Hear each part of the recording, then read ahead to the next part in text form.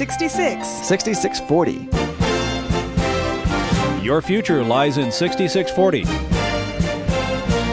66 books by 40 authors, and yet we now discover it's an integrated message system from outside our time domain.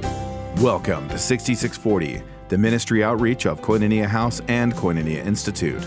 Today's Bible teacher is Chuck Missler, connecting the Bible to your life and the world around you. In today's study, Chuck continues his teaching on the book of Proverbs, chapters 15 through 19.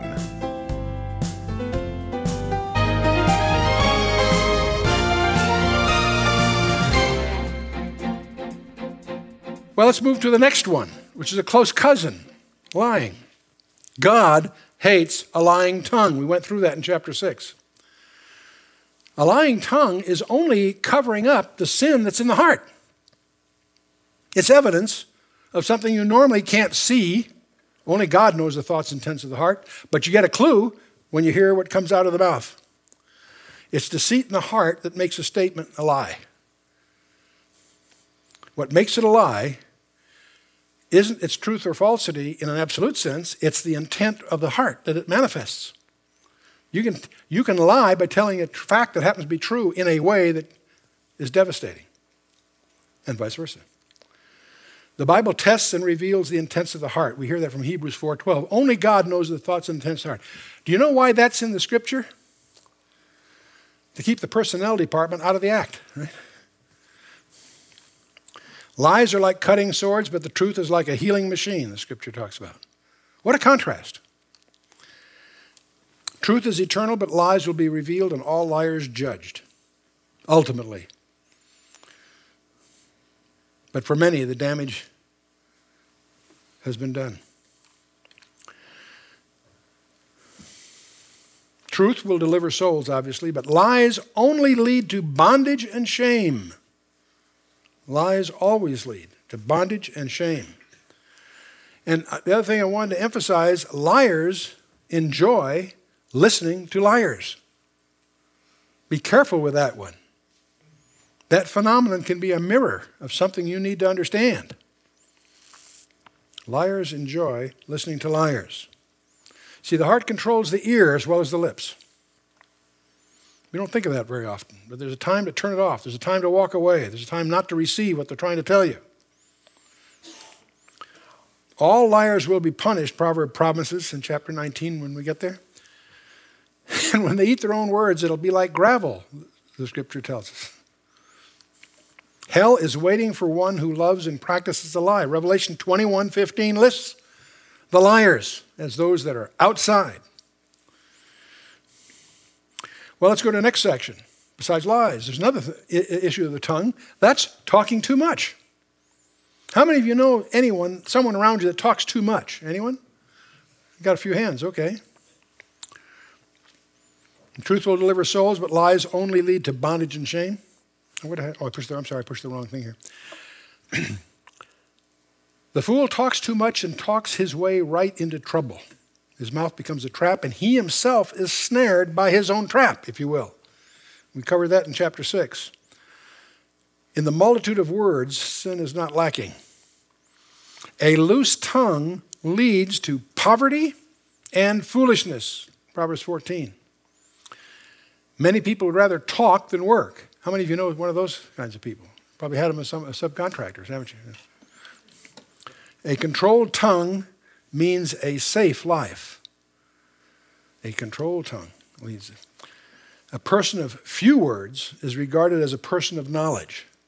I love this one. Sometimes you can really stand out in a group by just keeping your mouth shut. Because when you don't say anything, they assume you know. Don't open your mouth and reveal you don't. We'll see a very humorous example of that before we get through here tonight. Okay, talking too much is one part. Talking too soon is listed. Even in the New Testament, James says, let every man be swift to hear and slow to speak. I haven't got the slow to speak down yet. I'm working on it. Proverbs says, restrain the lips until you really have something to say. It fascinates me to see some of these people that are always talking, the motor mouths among our kids, how little content there is, or certainly little relevance. It's not a case where they've just got so much to really say. Well, you know, I don't have to fill in the blanks. A godly person will study to answer, but a fool will open his mouth and pour out foolishness. Keep it a secret, I guess, huh? And one of the prayers you find in the Psalm 141:3, and also echoed in Psalm 39:1, set a watch, O Lord, before my mouth, keep the door of my lips. How often, when you go into a situation, you do well to send a quick telegram before you arrive. Lord, watch my mouth for me. Keep the door of my lips. Let the words that I speak be of your choosing, that will honor you. How precious a commitment that is.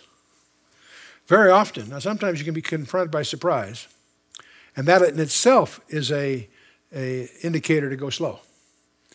But others, often you can sense a confrontation of some kind coming. One way to prepare for it is do it in prayer. Even take a quiet break somewhere and pray. If you can't, just do it under your breath before you're confronted. God wants us to search out each matter carefully and then give fair judgment. Proverbs 25:2. We're going to hit this in several ways as we go through our Proverbs here. See, we're not to agree with the first cause that we hear, but to seek to understand both sides of a matter. Even where dedicated Christians are involved, there are still two sides to the story. There are some major confrontations going on in some ministries that I know a lot about, in which it's tragic. Both sides are seriously committed to Christ. And yet when you get into the facts, it's not a one-sided thing. Each side is convinced the other side is really wrong and unspiritual with good reason. And yet when you get into it, there's no high ground. Both sides are wrong. And both sides are blinded to the fact they're wrong. But clearly we're not to agree with the first. There are a number of people you probably have met in organizations where the decision will be made depending on who was the last person to talk to him, rather than a careful weighing the facts. You know, Potiphar did not listen to Joseph's side of the story, and he committed a great crime because of it in Genesis 39. David jumped to conclusions about innocent Mephibosheth in 2 Samuel 16. As we find out in 2 Samuel 19, David jumped to a conclusion from a servant's remark without checking the truth of the matter. It was just backwards, just upside down. Mephibosheth was unjustly injured by David jumping to a conclusion.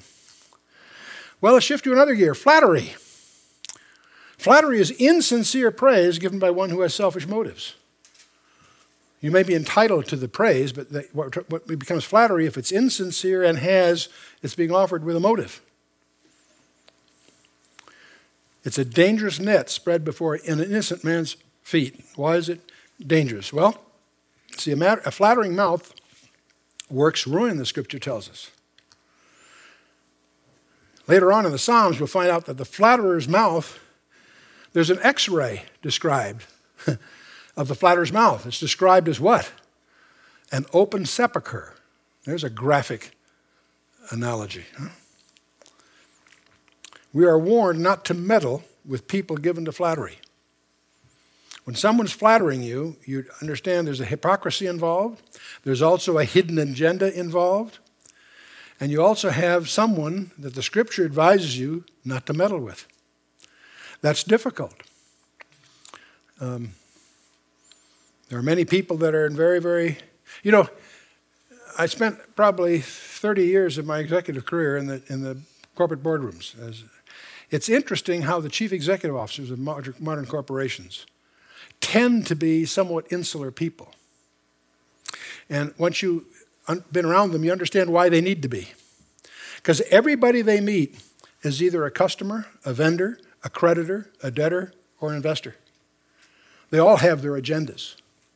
And it's difficult often to filter out what's really going on. And you'll discover that they may be very outgoing people. Most CEOs are socially sophisticated, but very guarded, because you never know what the real agendas are that you're being confronted with. Satan used a form of flattery to tempt Eve. You will be like God, he promised, Genesis 3. The evil woman earlier in Proverbs used flattery to tempt the young man in chapters 5, 7, and so forth. The rich have many friends, mainly because they want to flatter them and get something out of them. It's interesting how people with wealth, if you've just won the lottery, boy, the one thing you'd love to do is keep it a secret. Honest rebuke is better than flattery, the scripture says. There is a place for honest appraisals. But honest rebuke is even better than flattery. Faithful are the wounds of a friend, but the kisses of an enemy are deceitful. And Judas is probably the classic example. There are others. Now, the honest praise in the Christian life is called for in 1 Thessalonians 5. I encourage you to put it in your notes and check it out. Honest praise is like a refiner's furnace, the Proverbs tells us. Some Christians are still so carnal that they cannot take praise because it goes to their heads. There are Christians that if you praise, you put them in a position of risk, because pride goeth for a fall. It can be even worse. It can reveal envy. They cannot stand to see another praised. We need to recognize that honest praise is a test. It's like a refiner's fire. It'll reveal where our hearts really are. Well, last one of these group that I've singled out here is quarreling. Anger, of course, has a place. There is such a thing as righteous anger. We find that in Ephesians 4:26. Unrighteous angers, displays of temper, of course, are to be discouraged in Proverbs 29 and a lot of other places. See, an angry person keeps adding fuel to a fire. There's obviously a contention. Anger does not bring out a healing. The very first verse of the verses we're going to get into shortly nails that. And the best way to stop an argument is with soft words. And we saw a great example of that with Abigail, Nabal's wife, in the example we looked at in 1 Samuel 25. In fact, stop arguments with soft words, which is the best way to break the bones, according to Proverbs 25. And being able to control one's temper is pretty much the same as ruling an army or an empire. Be cool. Chill out. Take your time. Control your temper.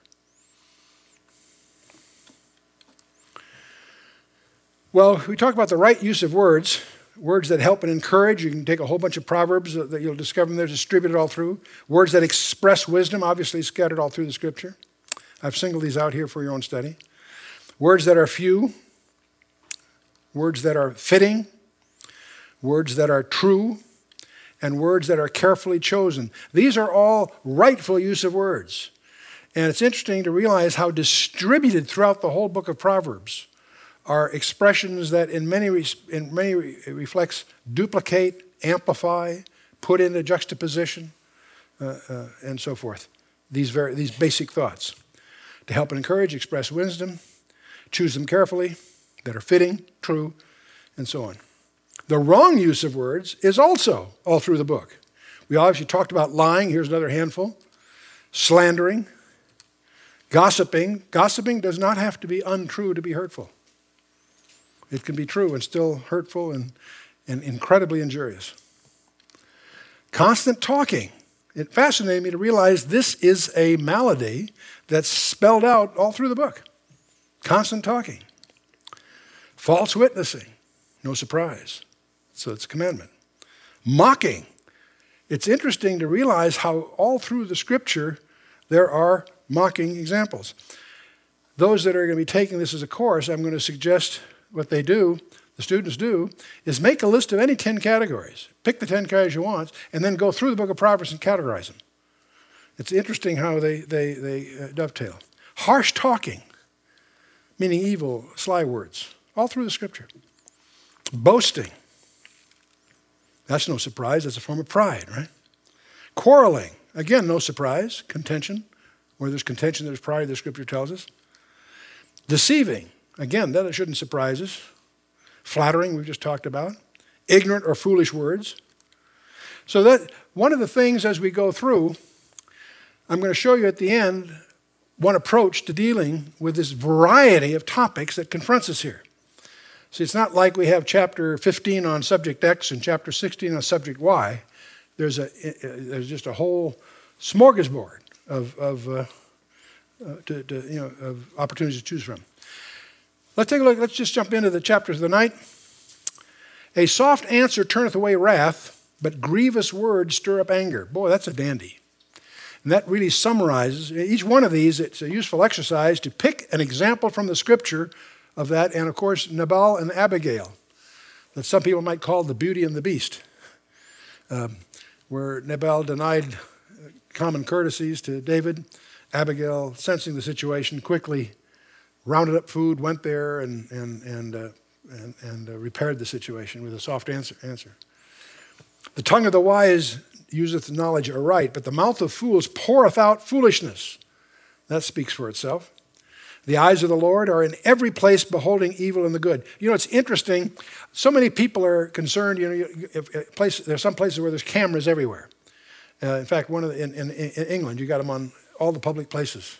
No matter where you are in London, they have you're on video footage. And when they had the terrorist thing, they rounded them up in a few days because they were able to track them down through that. So you can understand the utility of that. And there are many people that are concerned about privacy that are very concerned about that. And there are two sides to that issue. But it's interesting. We need to realize the cameras are on us continually. The cameras are the most important observer possible. The eyes of the Lord are in every place. I'm always reminded of the little grandchild that asked Grandpa, does God see me when I'm alone? Feeling very insecure by that. And the grandfather said, he loves you so much he can't take his eyes off you. Great answer. A wholesome tongue is a tree of life, but perverseness therein is a breach in the spirit. An unwholesome tongue is a breach in the spirit. That's an interesting thing to reflect on. A fool despises his father's instruction, but he that regardeth reproof is prudent. The fool despises instruction, even from his father. That's what really characterizes him as a fool. He's not listening to criticism. But he that regardeth reproof is prudent. If you ever, whether it's in sports or in business, if you look at the winners, they're always critiquing themselves, always looking for ways to improve, always trying to understand what they're doing wrong, how they might improve. They're open and, in fact, hungry for competent criticism. He that regardeth reproof is prudent. Moving on, in the house of the righteous is much treasure, but in the revenues of the wicked is trouble. The treasures here, of course, does not consist of things like material things, but rather things of the Spirit: joy, peace, love, sympathy, comfort. These are wonderful treasures. And they're the great treasures of life. They're the most important things in life. The contrast here is the revenues of the wicked, which are simply trouble. The lips of the wise disperse knowledge, but the heart of the foolish doeth not so. Self-evident. The sacrifice of the wicked is an abomination to the Lord, but the prayer of the upright is his delight. You know, it's interesting, the sacrifice of the wicked can't provide a sacrifice that the Lord will see. He can't do it, no matter what he does. The sacrifice, the best example is Cain. Cain did not fail because he happened to be a farmer and gave of the fruit of the ground. He failed because he didn't provide the specifications God had indicated in chapter 3, that by the shedding of innocent blood they'd be covered. The lamb, probably both Cain and Abel both had sheep and both had farmers. One was primarily a farmer, one was primarily a shepherd. But everybody misses the point of why Cain's offering was rejected. The sacrifice of the wicked, and God says if you've got a problem, sin lies at the door. He was providing a gift from the cursed ground rather than the shed blood that's pointed to the redemption of Christ. All those sacrifices in the Old Testament were intended to point to the ultimate sacrifice on the cross. The sacrifice of the wicked is an abomination to the Lord. Why? Because he's wicked. There's nothing he can contribute. We need to understand that. You don't get there by keeping the law. The law is there to show us our need, not to solve our problem. But the prayer of the upright is his delight. God loves to hear from you if you're his. That's his joy. It's astonishing to me that we have the capacity to bring joy to the ruler of the universe. That's a wild idea. The prayer of the upright is his delight. The way of the wicked is an abomination unto the Lord, but he loveth him that followeth after his righteousness, echoing the previous one. Correction is grievous unto him that forsaketh the way, and he that hateth reproof shall die. And boy.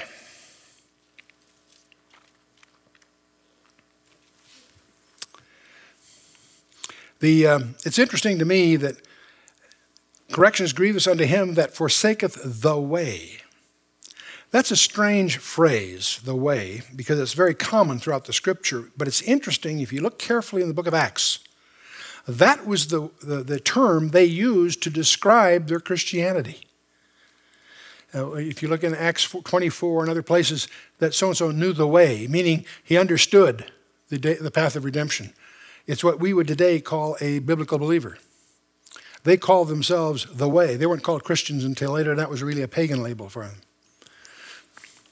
Hell and destruction are before the Lord. How much more then the hearts of the children of men? If hell and destruction are before the Lord, how much more then the hearts of the children of men? The scorner loveth not one that reproveth him, neither will he go unto the wise. That's why he's a scorner. He knows it all. We've been through that. A merry heart maketh a cheerful countenance, but by sorrow of the heart is the spirit broken. You know, that's, boy. A merry heart maketh a cheerful countenance, no problem there. But sorrow of the heart, the spirit is broken. And how important it is for us to have a broken spirit. To have a serious sorrow for our condition. A serious sorrow for sin. Until you really come to that, everything else tends to be academic. The heart of him that hath understanding seeketh knowledge, but the mouth of fools feedeth on foolishness.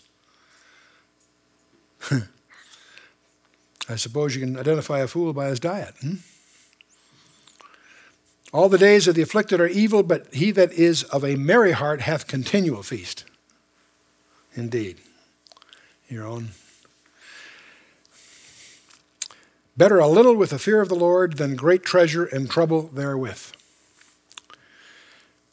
What's a good example of that is Daniel chapter 1. Transported, taken hostage as a teenager, forced to live in a pagan court, but better as just a diet of pulse, as they called it there, is than with the fear of the Lord, than great treasure and trouble therewith. He drew his line in the sand and stuck with it, and God really blessed him. Not only by rising to power in that empire, but the empire that succeeded that empire, the Persian Empire, he rose to power the same way there. Fascinating career, probably one of the most fascinating careers in human history. Daniel's career, going from a captive to prime minister of the world under Babylon, and doing the same thing, in effect, with a subsequent Persian Empire. Better a dinner of herbs where love is than a stalled ox and hatred therewith. Boy, oh boy. Echoes the same thing again in a respect. A watchful man stirreth up strife, but he that is slow to anger appeaseth strife. Echoing the first verse that we had in chapter 15. The way of a slothful man is as an hedge of thorns, but the way of the righteous is made plain. And that's the way of a slothful man is as a hedge of thorns. You're not going to get anywhere because of his slothfulness. A wise son maketh a glad father indeed, but a foolish man despiseth his mother. It's both the trophy and also the tragedy of the parents is how the children respond. And a wise son maketh a glad father indeed. Folly is joy to him that is destitute of wisdom, but a man of understanding walketh uprightly. Without counsel, purposes are disappointed, but in the multitude of counselors they are established. There is a very, very often quoted verse important. Without counsel, purposes are disappointed, But in the multitude of counselors, they are established. We'll find repeated allusions to this, especially in terms of warfare. You don't go to war without good counsel. Assessing your strengths and assessing the likelihoods of the outcomes, whether it's in business or military or what have you. Without counsel, purposes are disappointed. But in the multitude of counselors, we need a plurality of opinions. One of the great discoveries during World War II is the value of what they call interdisciplinary groups. The necessity of the drafts and the other demands on talent during World War II in Great Britain, they ended up, out of necessity, pulling together study teams of mixed backgrounds. An engineer, a mathematician, a psychologist, and a sociologist, a couple different backgrounds. And in some of these things, they began to discover the power of an interdisciplinary group. Because no matter what discipline you come from, you have a pattern of thinking. You have a set of approach of handling data. And having a mixed group turns out to be very powerful and generally results in far more creative alternatives. And that led to what ultimately was called operations research or system analysis and has been codified in professional terms in the modern days. But it really had its birth in the Second World War.